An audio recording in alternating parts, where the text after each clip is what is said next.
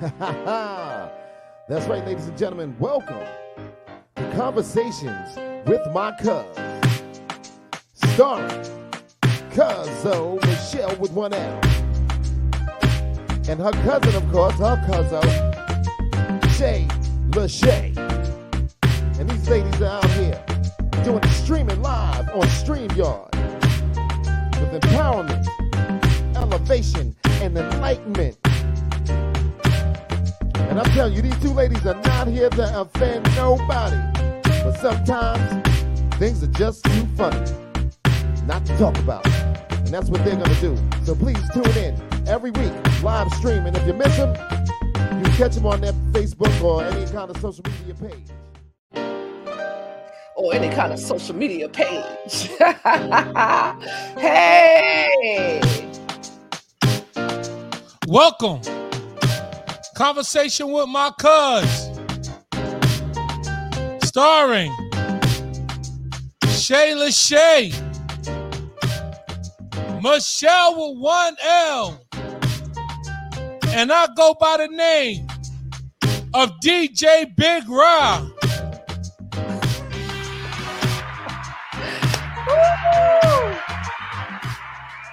Hey guys. Welcome. So as you heard, I am Shay Lachey. And it is me, your girl, Michelle with one L. And welcome to another episode of Conversations with My Cuz. Yes. You just never know how we're going to show up from week to week. You just never know. I know that it is May and it is Mental Health Awareness Month. Yes, it is. You see, check out my background. This is a very important topic. So we're spending this whole month and we're going to definitely be bringing up different topics, talking about mental health and things of that nature. I also want to mention that it is also lupus awareness, right? Yes. And then the very funny thing that I told you about, May is also masturbation month. I found that out today, that we are supposed to be advocating for masturbation for the month of May. Wow. Yes. Who safe knew? Sex. That's right. Safe sex you can have. That's safer sex. Absolutely. Who knew? I had no idea. But you do know that every day is some kind of something. Yeah, it's every either day. Awareness or some kind of every day. Yeah, National Pickle Day. They got all kinds. Everything is a national something day. Yes. But DJ, yes, we ma'am. didn't say hi to you, DJ. Hey, as always, thank you for being here with us and for covering us. How are you? You the crew. So. We conversations. We are so happy with our cousins be here. Yes, guys. And to see all of you, make sure if you hear that you are sharing, that you are subscribing to our YouTube channel, catching us on Twitch, like Instagram, like make it happen. The more people that know, the more we'll be able to share this life-changing information, especially this month, because we got some very, not heavy, but a topic that we really need to be bringing awareness to and making it a normal conversation, because half the world easily is affected by mental health. So absolutely. Yeah. So Shelly Shell, cousin Michelle with one L. How you doing? I'm hanging in there, but you know what? We have to start off our week. It's been a long week, You ain't never lied. So we need to, we started off with, with our toast. Toast to the freaking wicked. Red cup home. Okay, awesome. You got a real glass? You got a real glass today. Yeah, the one that hurts your teeth. The one glass. So I want to toast to, what do I want to toast to? I just want to toast to life.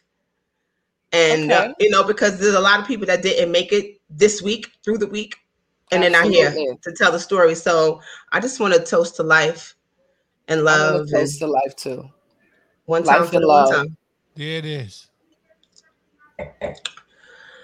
So, DJ. Yes, ma'am. DJ Big Ra. What's my new? buddy. What's going on with you? How was your week? Old or new, right?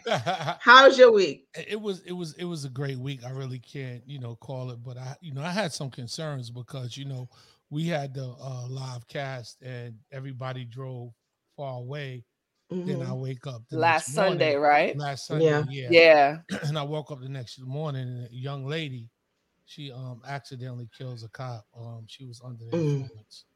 And it's just, 1 minute, you doing what you do, you doing what you love, and then the next, it could really take away. And I remember calling Michelle, can you believe that? And he sure did. Worried about one another on the road, like, everybody get home safe, definitely. It was late. We were tired, and we did have our little sips. So that, and the thing is, though, we were very conscious of what we were doing and not overly drinking, knowing that we had to get on the road. But it's so easy to make that mistake, not eat properly sometimes. Like, it's terrible. It's a terrible thing. Not the idea that you would do something that would take the life of someone else.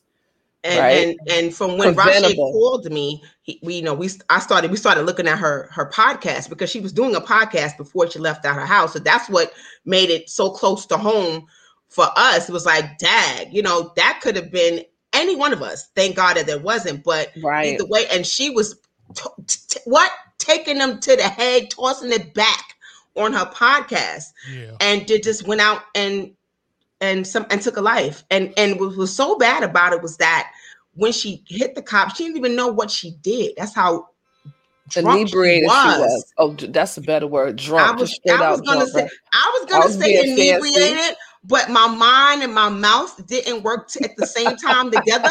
So I didn't want to say the wrong damn thing and be sitting there like I need inebriated. So I just went with drunk. So that's what I went with. It's drunk is drunk.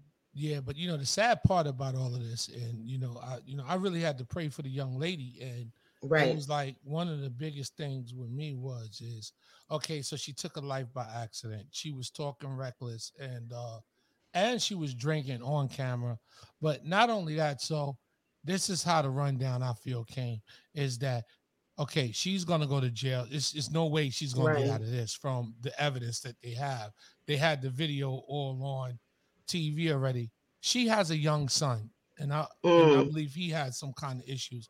So now a son loses his mother, a cop loses his family. That's right. You understand? Yeah. And the family loses a father. So all in total, I think the officer had 2 kids and a wife. Wow. So now is 1, 2, 3 people involved, and her son, the guy that passed away, and herself. That's 7 people. So it's like one thing that you do can change the lives of so many people. So, and it was a rough preventable. It was preventable. And that's the thing, is that we have a choice whether or not we're going to drink and drive. And that's really where the problem is that it really is no excuse for it. And that's the real thing. Like, if you know that that's what you're going to do, you hunker down, you stay in bed, you stay at home, you take the keys on the couch. Uber. Exactly. Right. You sleep in your back seat of your car if you have to. Absolutely. Take the key out the ignition and get in that back seat and sleep. And like, one last thing, I really want to shout out NYPD because of all the brutality, all the shootings and the racial things that's been going on. They took this young lady into custody. As far as I seen, where they took her in, it wasn't a reports that they beat on her, they did anything, and it's like, so whatever they trying to reform out there, just kudos to them, because the officers, they did lose a co-worker, but they still handle her. And to me, when I understand, we didn't get no feedback in a respectful manner. Right. Okay. Right. As definitely. they should. Yeah. As they should. Right. And, I'm not going to say that I've played a Russian roulette many a times in my day of Younger drinking days. and jumping in the car. We all have. I've been with y'all. So I know that there's been plenty of times where we were all together and we all had been drinking and one of us was driving. So definitely this is real serious, and we definitely got to, be more careful when it comes to that. you know, and then also as the people who are friends of the people, make sure they sit their behinds down and don't drive. We can't let them drive like that either. You know what I mean? Right. You know what I'm saying? Because then we're responsible as well. Yeah, you got to carry that. If something was to happen. Absolutely. So yeah, that's a big deal. And like, I'm praying for the family and praying for the girl. It's just a sad situation. And I mean, that's all we can do is really pray. And self-correct and self-correct. Absolutely. Just, you know, spread the word, say Awareness. It again, even though we already know about drunk driving, don't do it, you know, just don't. And we don't know. This is why this is a mental health awareness month. And we don't know if she was suffering some mental health issues. We don't know. Drinking and drinking. Right. And that's why this is a great show. Could be depression. Yes. Could be depression. Yeah. The subject I have on the show tonight, I really appreciate it. And, you know, with the awareness and everything that goes on.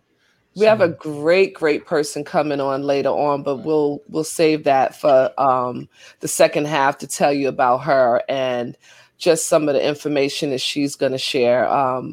But before we do that, I do want to get into our Let Me Ask My Cuz segment. And so now is the time for our Let Me Ask My Cuz. Let me ask my cuz. I love it. But wait. Before we go into that, we have to shout our chat out. You know, we have to always shout our chat out because they always show us mad love. So we have a bunch of people in the chat. Kenya. Hey, Kenya. Hey, family. Hey, Key. Hey, Mark. Always there. Yes. I don't know who Kunta Highsmith is, but I'm happy to see him. Oh, well, okay, Mark. Change your name, be who you want to be today. Be whoever you want to be. And we got the guy on the couch as always. Yes. He's in the chat as well. And to all those who may not be commenting, welcome and thank you guys for tuning in. Watching. Exactly. Yes, thank you guys. So yes, cousin. So first, my question to you, right? It's titled, I discovered my husband's secret addiction. How do I trust again? It's a bit of a long question, so I'm ready. Give little sweet pauses while I'm reading it. All right. Ready. So here it is. It says, I've been with my husband for 8 years and love him to the moon and back. However, I recently discovered he has a gambling addiction, a really bad one. He'd always managed our finances, and I only found out there was a problem when we defaulted on our mortgage. It turned out he managed to spend over $250,000 on gambling without me even knowing. After being livid with him, I then realized he has a problems and needs to be helped. We sold our house and have to completely change our lifestyle to pay off our debts. I am also now in charge of all of our money. I would be too. The problem is I'm struggling to trust him after he lied to me for so many years. He seems sorry and says it won't happen again. But how do I know for sure? Can you please advise me on how best to be in a relationship with someone with an addiction? Wow. That's heavy. That's heavy because trust is everything. And once you lose trust, it's hard to get that back. So, I mean, of course, we're not therapists or anything like that. We're just speaking from experiences of things of that nature. But for me, I feel like in order to get the trust back, he has to be willing and he has to acknowledge his problem. Mm-hmm. So if his addiction is that bad, then he needs help. And he has to acknowledge that he has to get help because it has to start there. Because if he doesn't get help, then there's no way in the world that they're going to be able to rebuild that marriage if he doesn't get help. And just to add to that, because addiction is addiction, right? That people sometimes fall back into things. And so even though he says it won't happen again, I feel that things need to be kind of in place to help him along to not, do certain things. And you don't want to police your mate to be like, I need a call at 8:10, but you know, gonna have to though. It's a sad state of affairs, but I know that I used to have to go pick up my stepfather's check. I was with you a couple times. I know. And that was to prevent a backslide. You know what I mean? Because addiction is addiction. So I think that has to be put in place as well, is that they don't mean to, lie and don't mean to, deceive you, but it's an addiction and it's a struggle. So, just like anything else, I don't know if they have like 12-step programs for gambling, but there's a lot, they do. Yeah. So, you got to really kind of get into that. And it takes time because you have to not only heal from the addiction, you have to heal the relationship. And I think because that it's broken. Has a lot. Yeah, it's broken. It's broken. But as the wife, she's going to have to probably police the relationship at some point, because especially in the beginning. She's going to really have to set herself up. Yeah, and it's like, because the trust, that trust is gone. So every time he walks out the door, it's going to be like, where is he going? So he's going to have to be willing $10 in his pocket. He's going to have to be willing to do some check-ins.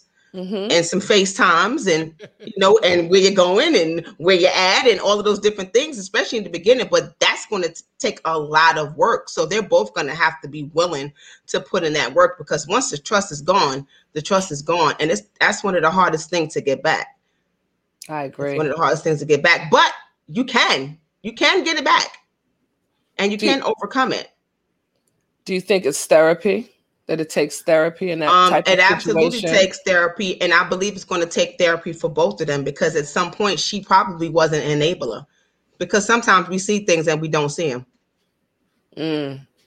Because I mean, if you're just letting him take care of all the money, I guess if she's oblivious to nothing, because it seems like everything is just fine and everything's happy, but that man was taking out another mortgage, $250,000. Right. And where was he doing all this gambling from? Because he wasn't at home. Well, you could gamble on your phone now. Yes, you can gamble on your phone. Because I have a lotto or, I don't even know. It's a lottery thing on my phone that keeps sending me messages, but I won't even spend $1. I can't even do it. But so can I ask you guys a question? Yes. I don't know. In the letter that y'all got, the thing that concerns me that she didn't know he gambled when she met him. Right. You understand? Because I got a theory where when, from the years that I've seen things is that people have to be evenly yoked to even be in a relationship. So you have to understand the point of addiction because when you have somebody that has an addiction and you don't have an addiction, a lot of the times you don't even know how to handle that person, because you don't understand the things that they're going through. So did she know he had a gambling issue, and maybe that's something that she signed up for and she tried to change him. Right? Or she didn't think it was as bad as it was. Right. She just thought that, we going to Atlantic City here and there or doing this, but then she didn't realize it was as bad. With my buddies. Because people that have addictions, they have a really good way of hiding it. Yeah, watch who you buy that house with. Take your time, young man. Absolutely, but then you have to be more aware of what's going on in your home. I don't think anybody should just be sitting there like, even if he's taking care of all the bills, I think you still, as a woman, should know what's going on in your household. And in your bank account. And in your bank account, whether or not you're paying the bills or not. And I think a lot of women just kind of relinquish that to the man, because he seems to be responsible enough and you're not in the street. So he probably did it for a long time. So, but, with a house, you could be in foreclosure and still be living in that house. True. 5 years. Yeah, right. You know what I'm saying? That's what I do. And he probably at the mailbox, like, I gotta get these letters and all this at the mailbox. What? The stress of it, the stress of hiding it. Oh my goodness. Yeah. So that's but it can be repaired. It's just gonna take a lot of work. He's gonna need some serious therapy. Acknowledgement first. He gotta own it. Yeah. Because does he really think? Does he know he has a problem? Because he might not. It ain't that bad. Yeah. That's addicts. That's what they say all the time. Oh, it's not that bad. I can stop when I want to. Yeah. You know what I mean? So yeah, and I hope that things work out for them, but it can be repaired. You just got to put the work in. I hope so too. All right, so cousin. All right, well here we go. Well, we're going to turn the table just a little bit, okay? Okay. All right, so I can no longer keep an erection. Oh. That's a little bit. How do I get my sex life back? So here's the question. I've been with my wife for 15 years and I love her a lot. When we first got together, we had a great sex life. It was fun, spontaneous, and satisfying. Then things slowed down as they do, but we still had sex around once a week. Then a few years ago, I started to lose my erection before the deed was done. Then it got so bad that I'd lose it during foreplay. The stress around sex became too much, and somewhere along the line, we stopped having it. I can keep an erection and climax when I'm on my own, just not when I'm being intimate with my wife. She's taking it personally and thinks it's because she's fat and old, which she isn't in my eyes. What can I do? Is this normal? And how do I get my sex life back? Wow. Well, I'm going to let Rashay go ahead and take this one. I was waiting for that.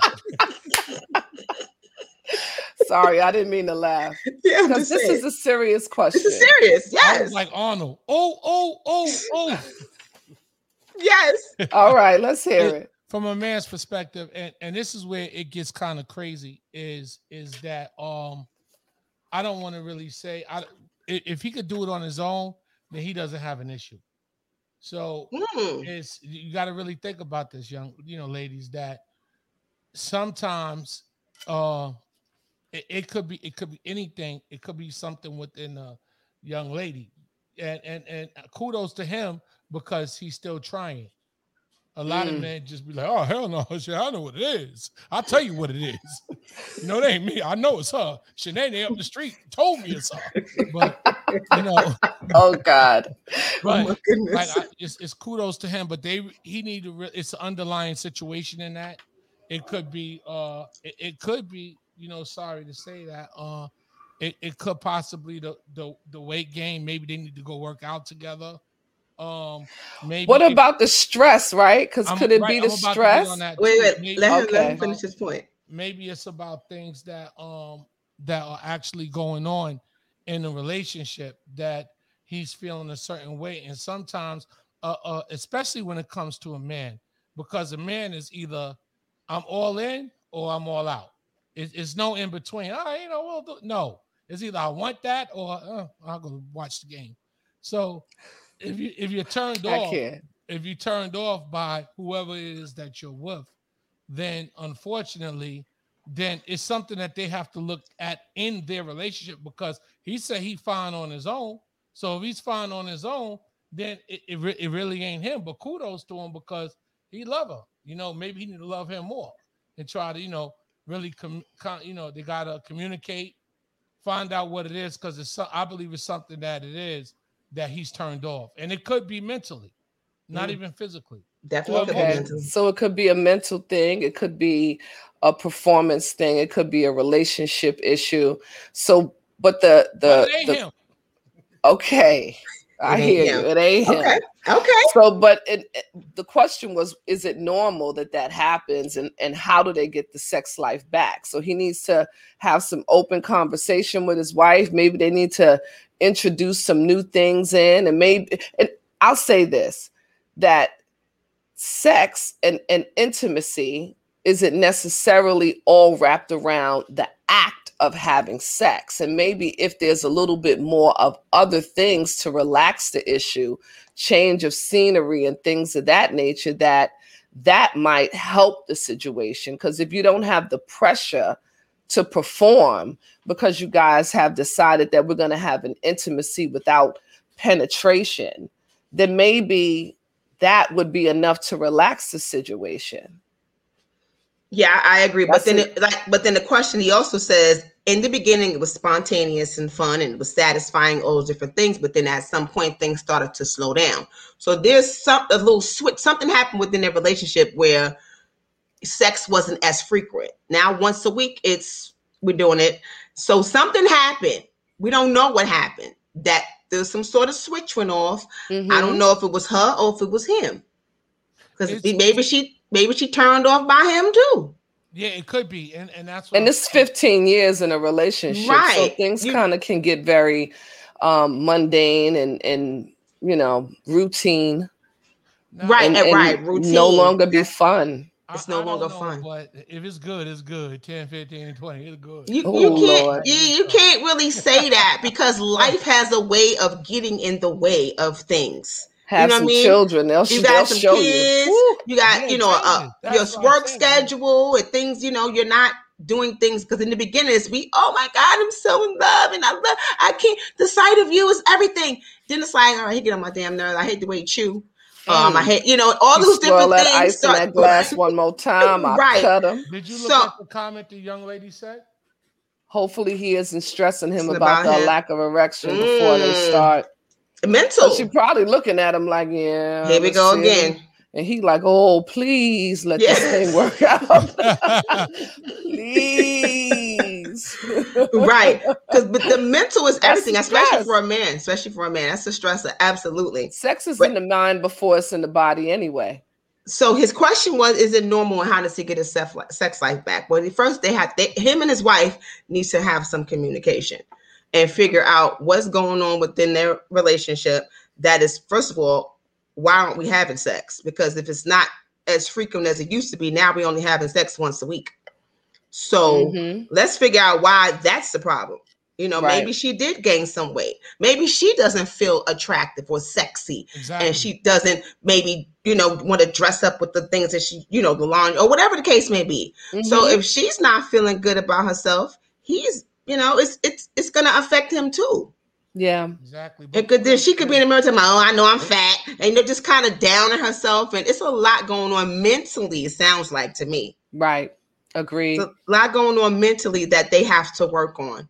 Agreed. Kudos to him that he didn't step out. He didn't leave and he didn't go and cheat. Really so that's what you do. That's you double down. Yeah, you either you figure it out, work it out, and let's rock out, or you decide that this ain't gonna work and you go our separate ways. But I hope that if you're married, that's not what you're doing. You just don't give up that easily. Right. Seek counseling. I'm an absolutely advocate. Seek counseling. Sometimes someone can help you figure out what the trigger is. You could be holding on to something that has you angry with your mate that is preventing you from having that level of intimacy, and you don't even address it because you think you've forgiven them and you really haven't. Absolutely. But I don't want to lose our time schedule because we do need to take our break and get back on with our guests and really delve into our topic about addiction and mental health. So, DJ. Yes, ma'am. I get a chance to do my thing? Yes, you do. Rock out. Go and do your la-da-da thing. My cuz.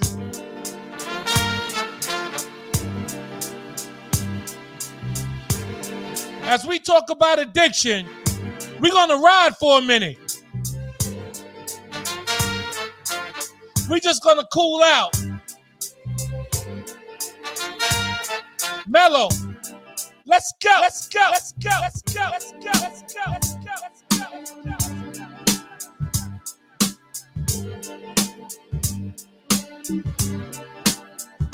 What's my name? DJ Big Rock.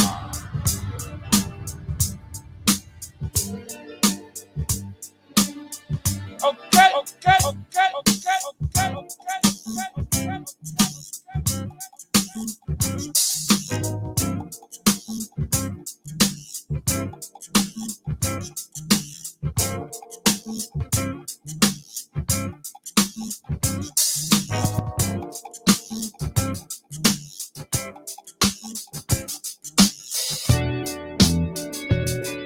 We just gonna ride out. I just need y'all to get a cup and come right back. We talking about some real stuff tonight. Conversation with my cuz. Here we go. Are we really sure? Can a love that lasted for so long still endure? Do I really care? Hey, let's talk about the distractions going on elsewhere. Who knows this record though? I keep hearing footsteps, baby, in the dark. Oh, in the dark. Don't forget, every Sunday. Why? 8 to 9 p.m. In the dark. Oh, in the dark. Ooh.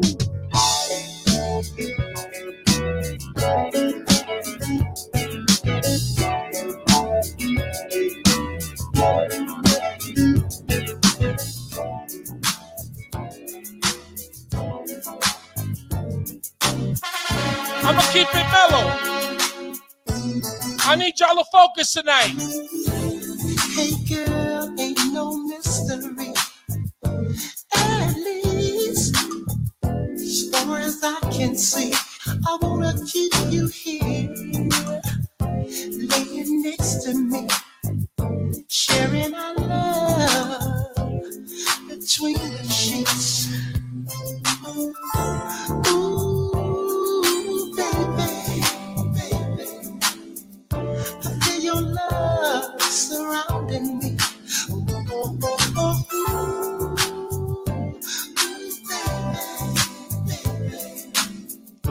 Making love between the sheets.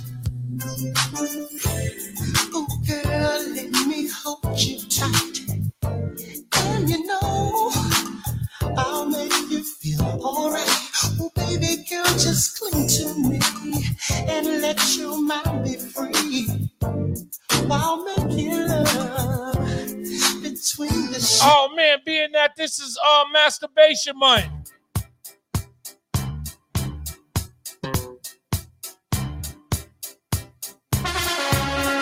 After you finish that good one by yourself. What's my name? DJ Big Rob. This is how I be feeling, y'all.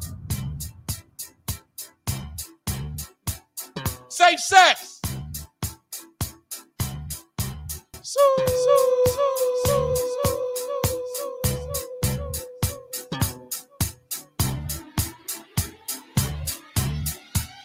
Here we go. Here we go. Here we go. Here we go. Here we go. Here we go. Here we go. Here we go. Here we go.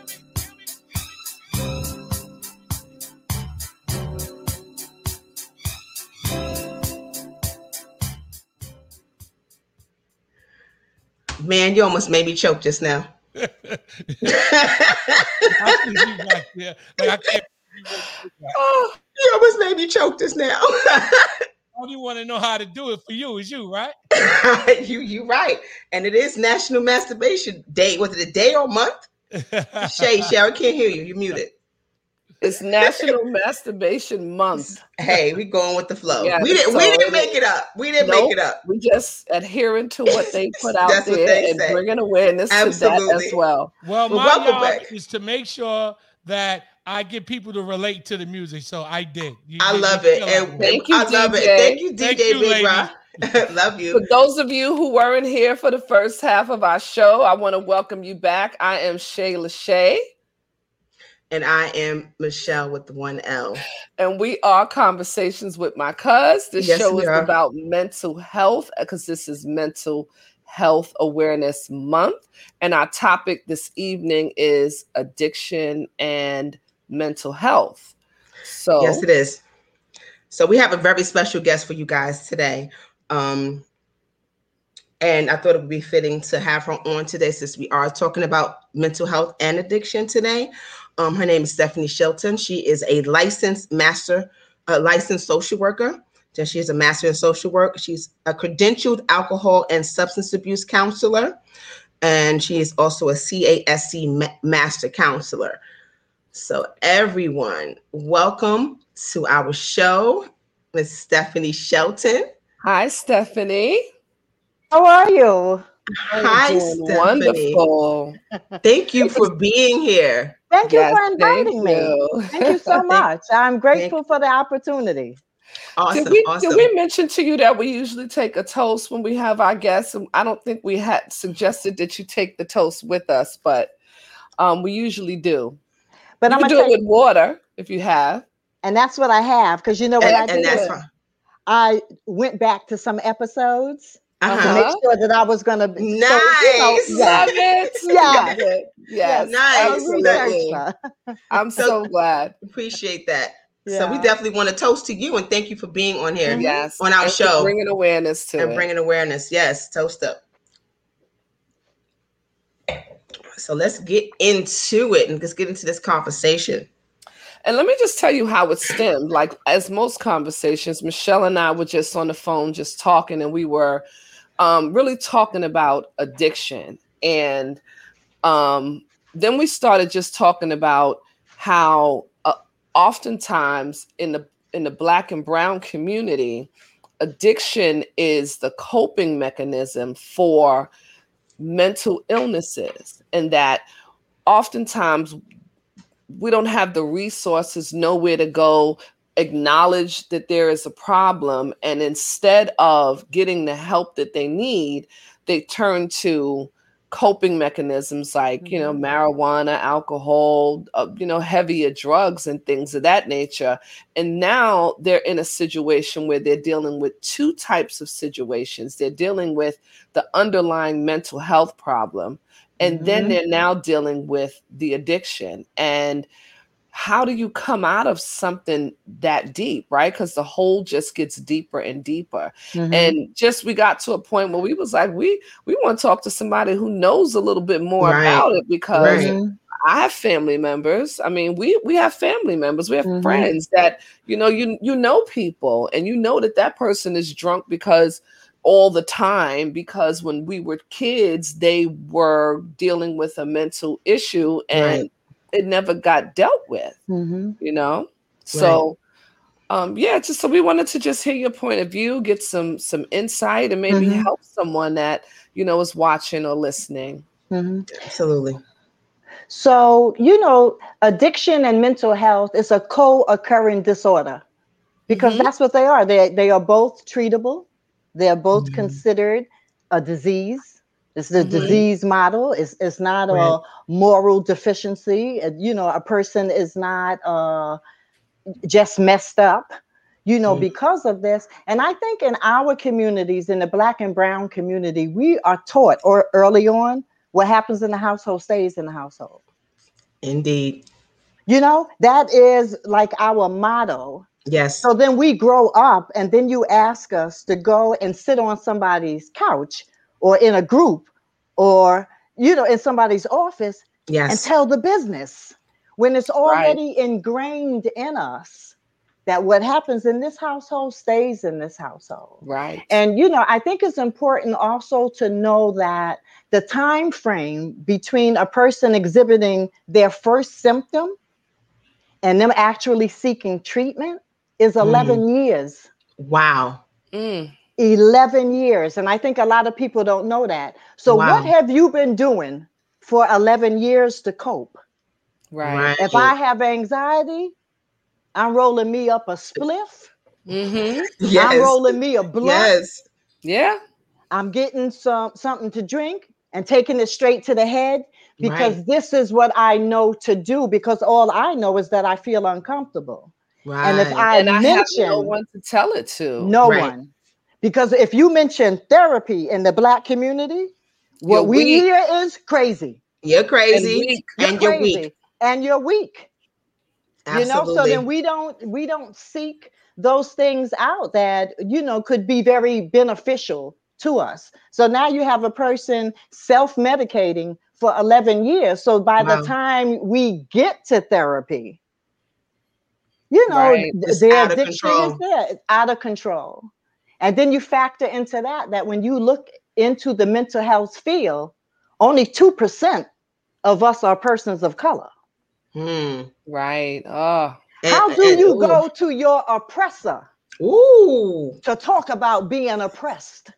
How do you go to the colonizer to talk to them about post-traumatic slave syndrome? You don't. They can't relate. You don't. They can't relate to it. Right. So you don't. So you suffer in silence. Right. Right. And you know what? I know that to be true, even in looking at research for these shows, because this is our topic for the month. Do you know that I have yet to find a male therapist? Mm-hmm. Have you found one? It's hard. No, I've been looking. Mm-hmm. All female. So it's harder for men too, because a lot of men don't want to talk to women. Right. They want to talk to their peers. Right. Absolutely. And that's another topic we're going to be talking about too, Black men in therapy. So that's coming up in a couple of weeks. So sure. But then also I want to touch on the fact that a lot of times people don't think that marijuana is a drug. It's a drug, but that's the drug that, it's the fun drug. Right. And it's not, I'm not addicted to marijuana. Mm-hmm. Who gets addicted to marijuana? Right. Except that you smoke all day. Every day. And every night. Day. Right. And if there is not an identified problem, then why are you smoking? What is wrong with just being your natural self? Right. Because some people say, I'm just chilling, with the crew. But anything that brings you outside of your normal and natural self, anything that removes those inhibitions and creates in your mind your own Superman or Superwoman, there's a situation there. And we're not saying that it has to be anything horrific. There is trauma just in living in certain communities where you're always dodging bullets. When little baby just got shot 7 times, where you watch somebody get murdered and it's on tape and people walk away from that, ain't nobody charged. We're walking around with natural stresses. Absolutely. Every day, all day. Every day, all day. And, these things begin to build up. They begin to grow and, turn into something where we feel like we cannot function unless we have something. And I mean, that's right down to the person who comes home after a hard day of work every evening and says, I'm going to have my glass of wine. Yes. It's providing something. Mm-hmm. Absolutely. It's providing something, So it's a matter of just teaching people, because this is a learned behavior. So this is about teaching somebody how to do something differently to relieve those stresses. And, for me, I think in the Black and brown communities, and something that is important to me, we need to do therapy and healing differently. We are a people of dance. We are a people of spirit. We are a people of song. We are a people of the written word and poetry. Yes. And I believe that in the Black and brown community, what needs to take place is the transition from trauma to healing. And then if you feel like you want to go see a therapist, traditional, knock yourself out. But we have to shed all of those layers of grief, of loss. I'm not good enough. I'm too Black. My nose is too wide. My lips are too thick. Yes, yes. We have to heal because we've been taught that. We've been taught that we're ugly. We've been taught that our hips and our big butts are an atrocity. And now everybody paying to have their lips and their booties and their breasts filled up to look like us. Absolutely. There's beauty in who we are. But we have to heal from that. And we can dance that out. We can sing that out. We could drum that out. We can write that out. We can shout that out. We can do all of that because that's what we do. And it's what we do naturally. It's what we were born to do, And I think it has a lot. What you're saying is we need to tell somebody, right? Mm-hmm. That whole, even in the household, and when it says what happens in the house stays in the house, because I don't know a Black family that hasn't had that said, right? That we weren't taught that at a very young age. But even with your children, when they are dealing with things, because sometimes you're 12 and 13 and you got things going on and you're not even telling your parents, that we're not acknowledging that the children have issues. You hear, we didn't have ADHD when I was growing up, but somehow it's prevalent now. It's more about maybe we didn't recognize it then. and that right. the way that we deal with those things and the shame and trying to not share things that we feel could be an embarrassment to the family ultimately causes detriments in our household in the long run. And so it begins with maybe having a voice to that and taking the shame and the stigma away from mental illness and the need for mental health to say it's okay to acknowledge I have anxiety and I'm afraid and I'm hearing voices, or, you know, whatever the situation may be, I can't concentrate. I'm not sleeping. Something to say I need help. And being able to say that first is part of how to deal with the issue before it becomes 11 years of self-medicating. And now we're dealing with the duo. Right. To start the conversation. And this is why I love the fact that we were doing this is we need to start talking about it. We need to start talking about it. I don't know a family that's not affected. Right. You know, I looked at your episode, I think it was from January when you guys were starting out the new year. And I'm going to tell you what resonated with me. So, Michelle, you said that for 2020, the word was alignment. Yes. Right? And then Lachey said that her 2021 word was vulnerability. Yes. When we begin to align with our own truth, when we begin to align with our own spirit and our voice and what our voice represents and the power in our voice, even when it's whispered, we don't always have to be loud and out there. Yes. We can whisper truth, but that takes a level of vulnerability. And in this season, in this time, it is imperative that we become vulnerable and put it out there. I am hearing voices. No, I'm not able to sleep. Yes, I am filled with anxiety. I am afraid. I feel different. I look different. But finding that safe space in order to do it. Because, you know, we can also be pretty judgmental too. Yes. We can be pretty opinionated. Talk about it. You know? Say it anyway. Talk about it. Right. That's why I said it anyway. Even if it has to be whispered, the action in and of itself of getting it out there is where the freedom lies. Yes. You know, somebody's going to hear you. Exactly. Somebody's going to hear you. Exactly. Somebody is going to hear you. Somebody is going to respond to it. And I believe the more we say it, the better we get at it. And then we begin to say it with purpose. I always tell people, if I'm going to cry, I'm never going to cry for nothing. I'm going to cry with purpose. I'm going to cry with an end in sight. I'm going to cry until I get to the other side, knowing that I'm going to get there. And that's what mental health and addiction is about, getting to the other side. Absolutely. So how do we transition and get there? We support one another. We support one another. Well, let me ask you another question. When you have a duo situation like that, what do you treat first? Do you treat the mental health problem or do you treat the addiction problem? Well, that's where licensing comes in, because you're going to do an assessment.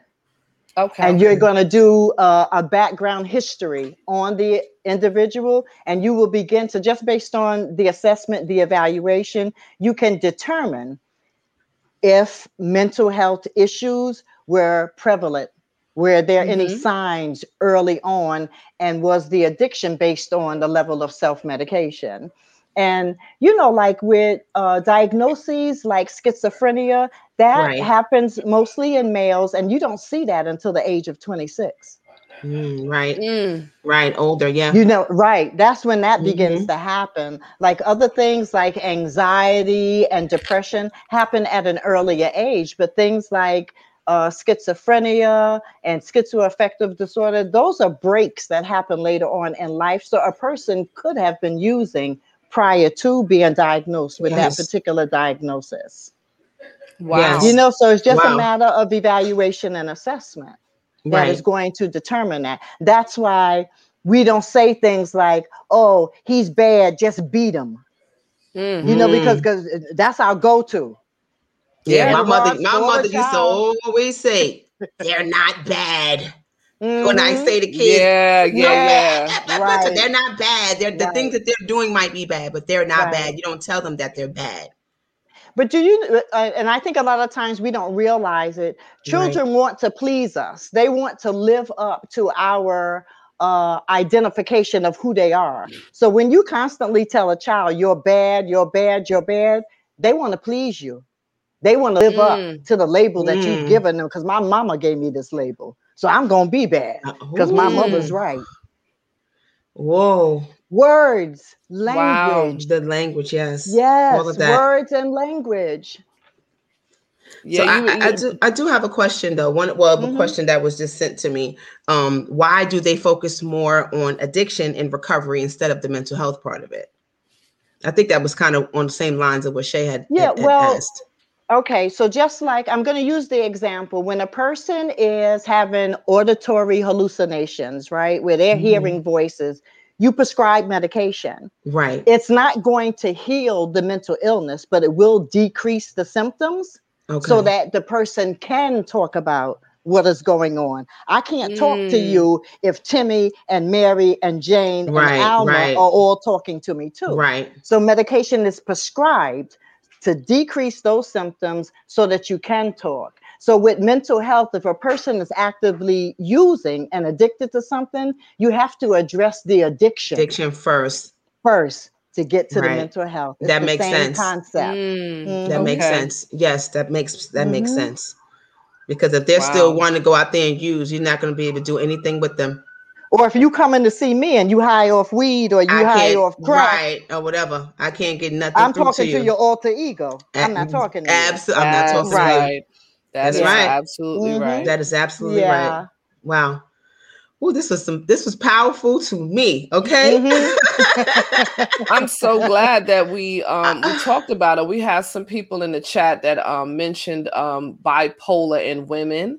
Do you find that that's something that affects women more than men? Like, are there mental illnesses that we suffer with differently? Well, anxiety affects women more than men, but I would say bipolar disorder, schizophrenia, major depressive disorder are, I'm going to say, about even. It's not that much of a disparity, but anxiety is huge in women. Right. You know, we're raising families. We're the caregivers. We're the primary caregiver, even if there are, you know, both mom and dad in the household, because we're nurturers. We see, we feel, we connect on a level that is, you know, a little deeper. You know, we're responsible, you know, for things. So the anxiety, you know, I think, unfortunately, we take a lot of responsibility for how our children turn out. Yes. Did I nurture them enough? Did I love them enough? Was I there enough? Should I have been working and not been home when they got home? We take on, you know, a lot of stuff. And so feel guilty and responsible. I know I did. I felt very guilty. We've had those conversations, me and you both. Yeah, we try to talk each other off the roof. Believe me, I'm like, like, girl, it wasn't you. I saw it. I saw it. It wasn't you. You did the best you could. You did the best you could. Yes. Absolutely. Yeah. Wow. Yeah. And we take on everything. We take on every problem that's in the household. We take it on. Right. We take on every problem that's in the community. In the community. That's on our block. That's on our block. You know, we take that. And even if we're not responding to it in a physical manner, we see things and we absorb. We're like huge sponges.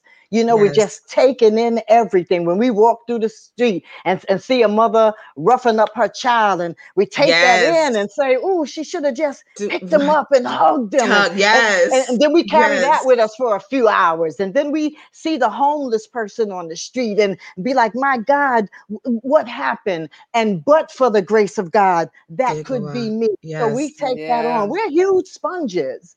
And you think you just go home and say, okay, that's done. I know I am. This is why I don't engage everything. Like I don't TV. There's a lot of things I've removed from my life in an effort to decrease my anxiety. I really have. But I have a question for you, Stephanie. For any of our listeners or viewers that are watching this who are dealing with such a duo of mental illness and addiction, what advice would you give them to kind of deal with it, to fix the problem, the steps? What's first? Like, what should they do? Well, I always say seek help, and I always recommend like the hotline numbers, because on the hotline, you don't have to have health insurance. You don't have to have any of those things to talk to a person, because I think a lot of times too, that is what keeps us away. I don't have health insurance. I don't have resources in my community. Like there's no mental health program in my community. So, like the National Suicide Prevention Lifeline is huge. It's 24 hours. You can talk to people and the people will stay on the line for as long as you need and are able to direct you to other services. You can text with them as well. You don't even have to call, right? There's a crisis text line where you can just text, because some people don't want to talk. They want to remain anonymous, which is their right. So you can just text, back and forth. And then OASIS, which is the Office of Alcohol and Substance Abuse Services, they have a hotline also. It is 877-8-HOPE-New York. Where you can call and speak to somebody if who might be able to talk you down from the ledge, and you won't be able to use. Right. We are providing some of those numbers at the end of the show. So we do have those that will be providing for people, but seeking help. And I love that about calling the suicide hotline, because you don't necessarily have to be suicidal. You need to want to talk to somebody. And they can direct you further, and it's free, right? To just get on the line and be able to just have that vulnerable moment to say, I need help. I don't know what I'm doing. I don't know how to get away from this thing. I don't know. And that is a definite wonderful way of being able to do that. But before I know we have a part of the show where we ask all of our guests their personal affirmation. But before we go to that part, what do we do for those family members that we might know that are in denial? Because we can't, if they don't own it, there's not much that we can do. So it's like, what can we do, if anything? Well, there is a great program. It's the National Association for Mental Illness, which their whole focus is on the family. It's not even on the individual. It's NAMI for short. And they are able to, you're able to talk to people. You will find other people that are going through the same thing that you are going through. And family counseling is extremely important. It doesn't start off with the family as a whole. Sometimes you have to do it individually to get people to come together as a family. But the family, getting to know the family dynamics is crucial. Yes. Because it's a family disease, not meaning that everybody has a diagnosis, but the person who has the diagnosis, the family is impacted by the diagnosis. Right. Right. And just to address one of our viewers that asked about what about the kids? What about the kids? We are actually going to have a show that is going to be geared towards younger people and mental illness and ways of seeking help in this month. And so I just encourage you to continue to watch us. We come on every Sunday at 8. This whole month will be about mental health, except for Mother's Day, which is going to be a lighter and fun show that we'll be talking about just the power of motherhood, right? So we're going to be talking about that. So yeah, we will definitely address that. I can't thank you enough for your wisdom and your willingness to come here and pour into our viewers. And our viewers, they just got the questions coming. I tell you, they got the questions coming, but I love it. I love it because you know what? Some of our people would need help and we want to help them. And Simon just asked, what are the telltale signs of depression and how can we help? How can we help them? I think that's what he's trying to say there. Yeah. I'm sorry. All right. So let me start off with, there's a huge difference between feeling sad and depression. Depression, it has to be ongoing for a minimum of 2 weeks. The person not getting out of bed, not eating, not being able to sleep. If I am just like out of it for 2 or 3 days, I'm not necessarily depressed. Okay. I'm just feeling sad. I'm just feeling wiped out about something. Like depression has an onset of 2 weeks of consistently not eating, just staying in the bed and sleeping all the time, losing weight, gaining weight, you know, becoming very fearful about everything and not wanting to go out. Those are the early signs of depression. Wow. Okay. I didn't even know that. You know how many times I've said I'm depressed? Yeah. You know, and I would just a day or two, I just was, you know, like, I just don't feel like being bothered, but I call it depression. I'm gonna start calling it sadness. I wasn't depressed. Well, that's good to know because I don't want to be. Yeah, I don't want to be. That's good to know. I don't want to be depressed. Yeah. You were sad. I just was going through something in the moment. Right. It happens. Well, that's good to know. And in those cases, I think it's the same thing. Getting on the phone, maybe calling a hotline. Right. you And are my hotline. That person, I know. But I'm saying when you call me next time, Michelle, I'm going 3-way the suicide hotline and be like, I'm on the phone with my cousin. She's been in the bed for 2 weeks and we got to talk this thing through because I don't know what to do. I don't think it'll get that far. But people who suffer from depression, right? Really, like Stephanie said, who really are suffering from depression, to help your family members. Sometimes you can call and you can talk to someone to ask them how to help your family member. So, you know, it doesn't necessarily have to be a problem. You just have to not have the answers and need to seek them out. And so in those ways, those hotlines are useful. Absolutely. So this is a great show. And Stephanie, I thank you so much. We're going to have to bring you on again. For having me. Oh my God, this was amazing. This was powerful too. The things that you said, I'm going to have to watch the show again because, you know, while we're doing the show, you don't get everything. So I go back and watch it again. But before you go, we ask all our guests, what is your personal affirmation that enlightens, empowers, encourages, or entertains? Okay, so what I'm holding on to now is I will not apologize for loving myself. I won't apologize for saying no. That's right. I won't apologize for saying not today. I won't apologize for saying, you know what? I don't feel like it, so I'm not going to do it. That's right. I will not apologize for, I'm not cleaning anything in the house today. Unapologetic. Yes. I will not apologize for loving myself and taking care of me. That's right. Yeah. For so long, I love that. I just did because of expectations. And what are you going to think of me if I don't? I love that. It doesn't matter. I use the hashtag today, self-love matters. That's right. I use that hashtag today. So I just love that you said that. Me too. And wait, I have to shout out Joyce, your sister, whom I love, my buddy. Thank you for connecting us with Stephanie. You are much appreciated. Thank you. Thank you so much. Oh, she is amazing. And we love you. We love you so much. Thank you so much for being here. And hopefully we'll have you on the show soon. Again. Yes. Stay in touch and we'll stay connected with you. Yes, of course. Absolutely. Definitely. Thank you so much. Thank you again. You are welcome. Thank you. Bye-bye. Bye. Bye. Oh, that was amazing. Okay. That was such feel fed. Powerful. You hear what I'm saying? I hope that our viewers had an opportunity to get something from that, and that we've spoken to someone who needed to hear it today. Because that's what it really is all about, is speaking to someone about, issues that we don't talk about in that way. So absolutely.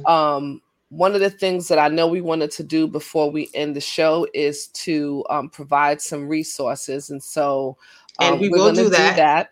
Before, we I have to give my quote, and we also have to let everybody know where they can find us. You guys, we say it every week. We're Conversations with My Cuz on all social media platforms, IG, Facebook, YouTube. We're on Twitch. Twitch. Twitch. Spotify. We're on Spotify, our radio.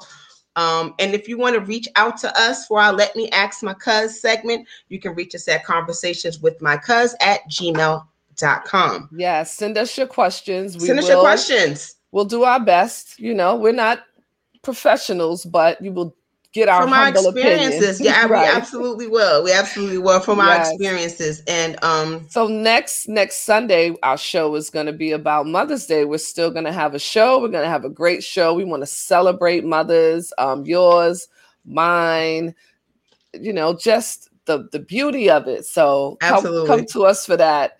And then right back into this mental health thing. So absolutely, we will definitely be able to see you next Sunday. And before we go, you guys know that I always have a quote at the end of the show. So that quote is, "The humanity we all share is more important than the mental illness we may not."